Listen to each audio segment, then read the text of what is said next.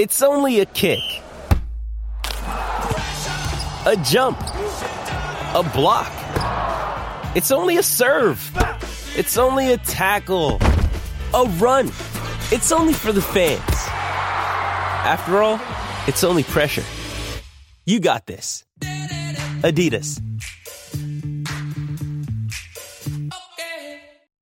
Mother's Day is around the corner. Find the perfect gift for the mom in your life with a stunning piece of jewelry from Blue Nile. From timeless pearls to dazzling gemstones, Blue Nile has something she'll adore. Need it fast? Most items can ship overnight. Plus, enjoy guaranteed free shipping and returns. Don't miss our special Mother's Day deals. Save big on the season's most beautiful trends. For a limited time, get up to 50% off by going to BlueNile.com. That's BlueNile.com.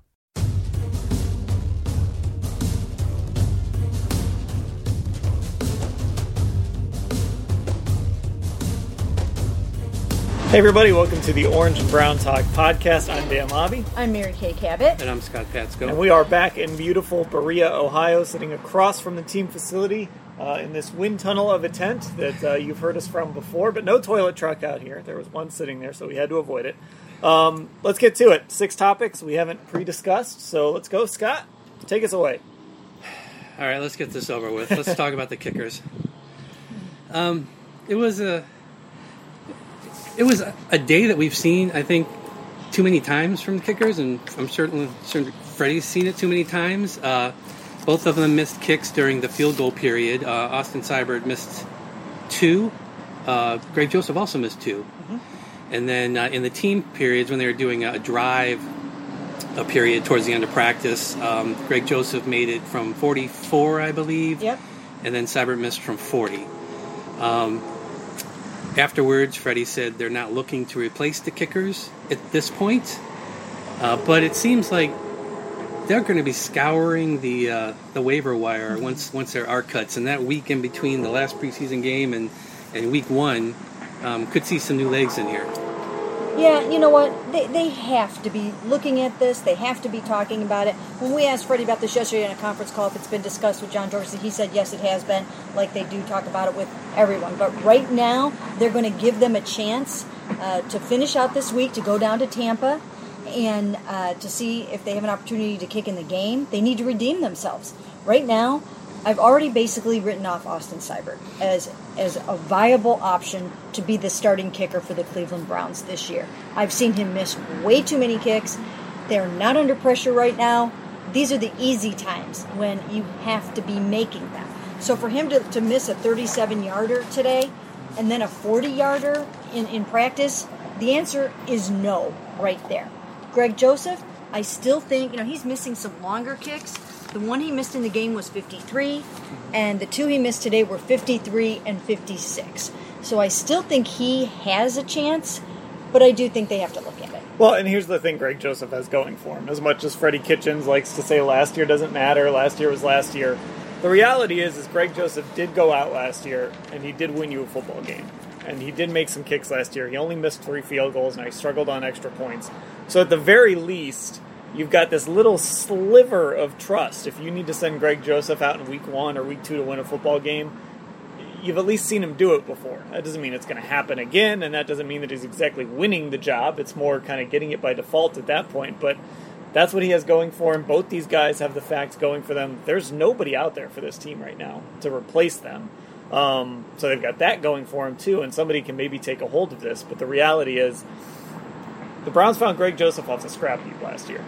So there'll be somebody out there that they're going to bring in and try out, and they're going to like. And if you go into, if you struggle against Tampa, you struggle against Detroit, if this team has to go into the opener with this kicking situation, you got to start making kicks consistently. And one thing, one name to keep an eye on is Dan Bailey.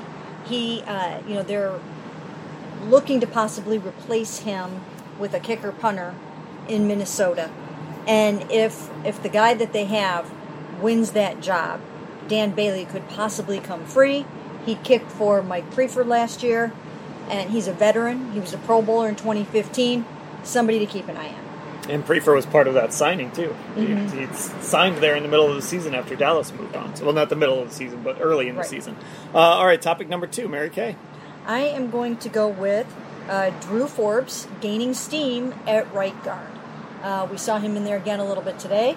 Eric Kush is still out with the first team, lining up the first team, but Drew Forbes has been getting some kudos from the coaches over the last few practices, and he's worked in there a little bit at right guard in the red zone against the Colts. Did so a little bit in the game. Also worked a little bit at left guard. They like Drew Forbes. They like what they see from him, and I think that they're not ready to call this yet because they want to see if he can step up and win it. This is the typical football coach move. Like in a game, coaches do everything they can to not make a decision that'll end or win a game. They want to wait till the last possible minute. That's why everybody gets upset when Hugh Jackson goes for 2 with 9 minutes left or whatever it was. They're doing the same thing with kicker and with right guard. Right. These decisions probably could have been made earlier in camp. Mm-hmm. They could have just picked somebody, but we're still rotating. Kendall Lamb is even getting reps in there, and it just seems like something that's never going to end. It seems like it's going to be Eric Kush, but they're just going to keep throwing people in there, and we'll see what happens. I don't know how Drew Forbes all of a sudden wins this job from Eric Kush, lays down the best pancake block ever. I don't know, but we're going to see more people apparently. Yeah, I think they just, in both cases, I just think they want somebody to win the job. Like, Freddie came in with it, and he said it, kind of indicated this before. He wants someone to win the job. He doesn't want to just throw somebody out there and say, here's the job. He wants somebody to win right guard. He wants somebody to win kicker, and none of these guys have taken advantage of it. Austin Corbett's, I guess, technically still in the discussion because they aren't saying he's not, but he's not really in the discussion anymore. The guy's a center at this point. Nobody's taking control of that job, and I think that's a little concerning, and right now Eric Kush is kind of your leader by default because he's the veteran who's played before. But Drew Forbes told us back in the spring he was getting real comfortable playing on the inside. He kind of liked that sort of fight in a phone booth mentality. He's kind of built more like a guard than a tackle, so he's kind of playing his way up the depth chart right now. Well, when I asked Freddie on a conference call yesterday, aren't you kind of running out of time to decide upon your right guard? And he took a little bit of offense to that, and he basically said, where does it say in the rule book that, we don't have to have a starting right guard until, we need one on September 8th. Well, everything that I've heard in many, many years of covering football, those 5 guys have got to be working together. They've got to be communicating. They've got to be working like the 5 fingers on a hand together. Mm-hmm. And I do think that they are running out of time. So I think they either have to decide that it is Eric Kush, or they better really quickly start giving Drew Forbes a bunch of first-team reps. So it's a fair commitment. That's what I think it is. Yeah. Fair commitment. All right, topic number 3. I'm going to have to go back and keep score of how many times we've each brought up topics in these podcasts, because I think I probably brought this one up about 20 times. But Damian Ratley is back. And so that brings us to, of course, talking about the wide receiver depth chart, which continues to sort of fluctuate. We've seen guys kind of grab hold and then let go, and now Damian Ratley's back, of course, a John Dorsey draft pick. He got some work with the first team today. Jalen Strong continues to work with the first team. The mystery of Derek Willis going back to Saturday when he didn't play wide receiver at all in the first half, and it felt like maybe he had almost locked up a roster spot a couple weeks ago. This is very much a situation in flux, and Damian Ratley, he's finally back out there. Said he had to wait till he was 100%. Didn't want to go out at 75% and get hurt again. He's going to make a push here in these last 2 games for one of those jobs. And this, of course, with Antonio Callaway being suspended, there is that extra spot there. Yeah, we've been waiting all camp to see what does Damian Ratley mean to this depth chart, and we didn't really get a good idea today, but I think, like you said, him having a couple first-team reps is probably significant. And there goes a big truck passing by. Like we said, it's very close to the road here, folks. Getting first-team reps, I think that was something that everybody kind of noticed, that he didn't really have to work his way back in. He's somebody that they see as significant, and they want to give him a chance to make up ground, and because he got a lot of ground to make up, because there's been a lot of receivers who've had their day here, and he's been off to the side on the bike. Well, Freddie Kitchens really likes a lot of things about Damian Ratley, including his speed. We've talked about this before. You can't coach speed. You have to have speed on your field. You want to take the top off of a defense. So when you can get a couple guys out on the field with speed, that really is an asset to your offense. And he's got that. And I think he showed some things last year. I mean, he needed development. And I think the hamstring was a huge disappointment because I think they expected him to really take the step up. So now he's got to close that gap. He's got to work very quickly to get back to where he needs to be right now. But he's somebody that they really want to make this football team. The other thing to really keep an eye on is special teams. You know, he talked today about special teams. He can cover, he can block, he can play gunner. That might be the deciding factor for these guys, for those last maybe 2 wide receiver spots or whatever it ends up being. It might just be what they can get out of these guys on special teams. And we've talked about this with Sheehy Giuseppe. Unfortunately for him, outside of being able to return, that's not really something he offers. He can't cover. He can't do other things on special teams, and frankly, he hasn't really locked himself in much as a wide receiver either. He hasn't made a lot of plays there. Right. So I think as of right now, he's probably out of the discussion. But you know, DJ Montgomery's another guy that we haven't talked about, but he was getting run with the first team. He was excused today for a personal matter. Topic number 4, Scott. Let's talk about scout teams, because for the first time at training camp, we saw the Browns kind of practice against scout team, both offensively and defensively. You had Damon Sheehy Giuseppe out there pretending to be Brashad Perriman of the Buccaneers. And I think Freddie said that they're not necessarily looking at the third game as a dress rehearsal, which is kind of the traditional thinking, but seeing them out there today, obviously preparing for the Buccaneers, I don't know, it makes me think that we're actually going to see more of, obviously more first team, and maybe it is a dress rehearsal. I mean, how did you guys take that, seeing so much scout team work today? I would be curious how much of it was the Bucs and how much of it was maybe starting to turn their attention towards Tennessee a little bit too. You know, we're getting to that point. We talked about the opener, and we were looking at the practice schedule, Mary Kay, that they sent out in their notes. Like, there's not a lot of practices left that we're going to see. And right. The team has some days off. You know, we're coming up to it. I think we're 2 weeks from Sunday. Is the opener. So, you know, this was the first time, like you said, Scott, that we've gotten to see them with the scout team. Scout team's working off a card. It was a little interesting that they did that in an open practice. But, oh, hey there. But, yeah, I mean, I think this is just sort of a reminder that we're getting there. We're getting real close to playing the Titans very soon. Mm-hmm. And this team's going to start getting into game mode. Yeah, that's what I think it was. It's time. It's time to start thinking about the Titans, and they've got to be getting ready. And when Freddie talks about a sense of urgency, and when he talks about seeing that light, and it's the light on the front of a train coming at you, that's what's happening. The Titans are coming at them very, very quickly.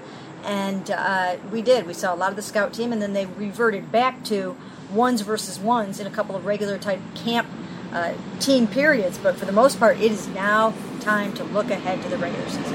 All right, topic 5, Mary Kay. Topic 5 is Odell Beckham Jr. Still sitting out of team reps and just not getting much time. Now, in individual drills, he made a spectacular catch today. Yes, so he can still do those kinds of things, obviously. And when we see him warming up out here, he looks absolutely fine. I mean, I saw him doing, different squats and things today that it doesn't look like there's any hip issue. He's dancing and everything. Oh, yeah, he's dancing. He's moving very, very well. So I really don't think that he's very injured. I mean, maybe he's got a little bit of a tweaked hip. In some way, shape, or form. But for the most part, I think they're putting him in bubble wrap to get him ready for the season. They know that he's missed 21 games over his first 5 years. They know he got injured in preseason against Brian Body Calhoun in 2017. Hasn't played a game since then in preseason. I don't expect to see him against the Tampa Bay Bucs on Friday night. I just don't. And I think they are just trying to get him to the opener. And I asked Demarius about that today. Is that any kind of a concern in any way, shape, or form that he's not practicing? He was like, basically, are you kidding me? It's Odell. It's not anything to worry about. Yeah, Freddie says the past doesn't matter, but I'm guessing that Odell Beckham Jr.'s recent history in the preseason and what happened here probably played a little bit into this. And somebody got to him and said, you know what, there's really no point in doing this because this is major key in our offense, and there's no reason. Plus, you have a depth chart at wide receiver that's pretty good now. Yeah. This isn't the wide receiver room of even a year ago or the year before that. It's pretty deep, and we've seen guys down the depth chart make plays. So there are people out there to help Baker get the offense moving, and Beckham doesn't have to be that guy. Yep. All right. Topic number 6. We're going to go broad here. So there was a report today that NFL players and owners have expressed an openness to expanding the playoff field, and that would allow them to offset revenue lost if they went to 3 preseason games.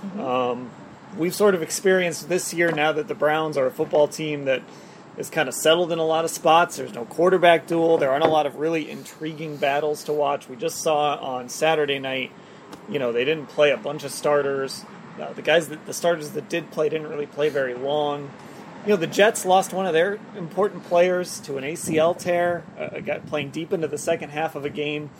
So where I'm going with this is, do we really need 4 preseason games anymore? Is it time for the NFL to say, and listen, the bottom line is, and it's right here in this story, the bottom line is it's about revenue. There's got to be a way to reduce the number of preseason games. Absolutely. 4 is just too many and exposes guys to too much risk. The Rams didn't even travel a bunch of their starters to their last preseason game. They just left them home. Yeah, you know what? If anybody watched the Browns game against the Colts, I think that right there is a telltale sign that, the preseason is basically meaningless now. So, I think 2 would be plenty. 2 would be absolutely plenty. I'd be for expanding the playoff teams. I would be all for that. And also, I would be for eliminating, and I've talked to at least one player in the league who wants to do this, eliminating joint practice sessions. Because I know we've got trucks everywhere. It's a truck convention here. It is a truck. What the heck? Every 2 seconds a truck is going by. I just think that joint practices should have to be collectively bargained. I've said this before. And actually, I've talked to a player in the league that did mention that in the next negotiations for the CBA that they will be trying to cut those out of there. Imagine buying your tickets to that Colts-Browns game back in May or something and think, all right, I'm gonna get to see Andrew Luck and Baker Mayfield for like the first quarter or something. And no, you didn't get that. No. You didn't get much anything, really. It was like a game only a coach who has to break down film could love. Absolutely. But yeah, I think 2 preseason games is probably plenty. I don't know if that means you probably want to keep the beginning of training camp the way it is and give everybody practices going into those 2 preseason games. But I like the idea of expanding the playoffs. I think that's a good idea. I think the NFL isn't like baseball where there's so many teams without hope. There's more chances to get into the playoffs in the NFL, more chances to turn around a team. But adding another slot or 2, I think that's a great idea. Yeah, I don't want to see it become like the NBA or the NHL where more than half the teams get in. I like it when good teams miss the playoffs, but I think these preseason games are just brutal. And, look, in a perfect world, you take these games to like the University of Akron or something like that and open the gates up for free and let fans just come watch, and then they aren't paying full game price to go watch Damon Sheehy Giuseppe play wide receiver or whatever it is. It's just tough. Now, to be fair, the Colts did have a little sleepover after the game, and the Lego Movie 2 was running, and I don't know. But yeah, it just feels like as this preseason has worn on, and finally the Browns have kind of caught up to the rest of the NFL and are treating this like a real preseason, it kind of hits home here that, man, 4 games is a lot, even when the barge is on the line in that 4th preseason game. I had to keep bringing Dan away from the movie and back to finishing his stories the other night in the press box. I hadn't seen the Lego Movie 2 yet. What can I say? I saw the first one, but I never saw the second one. All right, that'll do it for this edition, this very loud, industrial edition of the Orange or Brown Talk podcast. For Scott and Mary Kay, I'm Dan. Thanks for listening, everybody.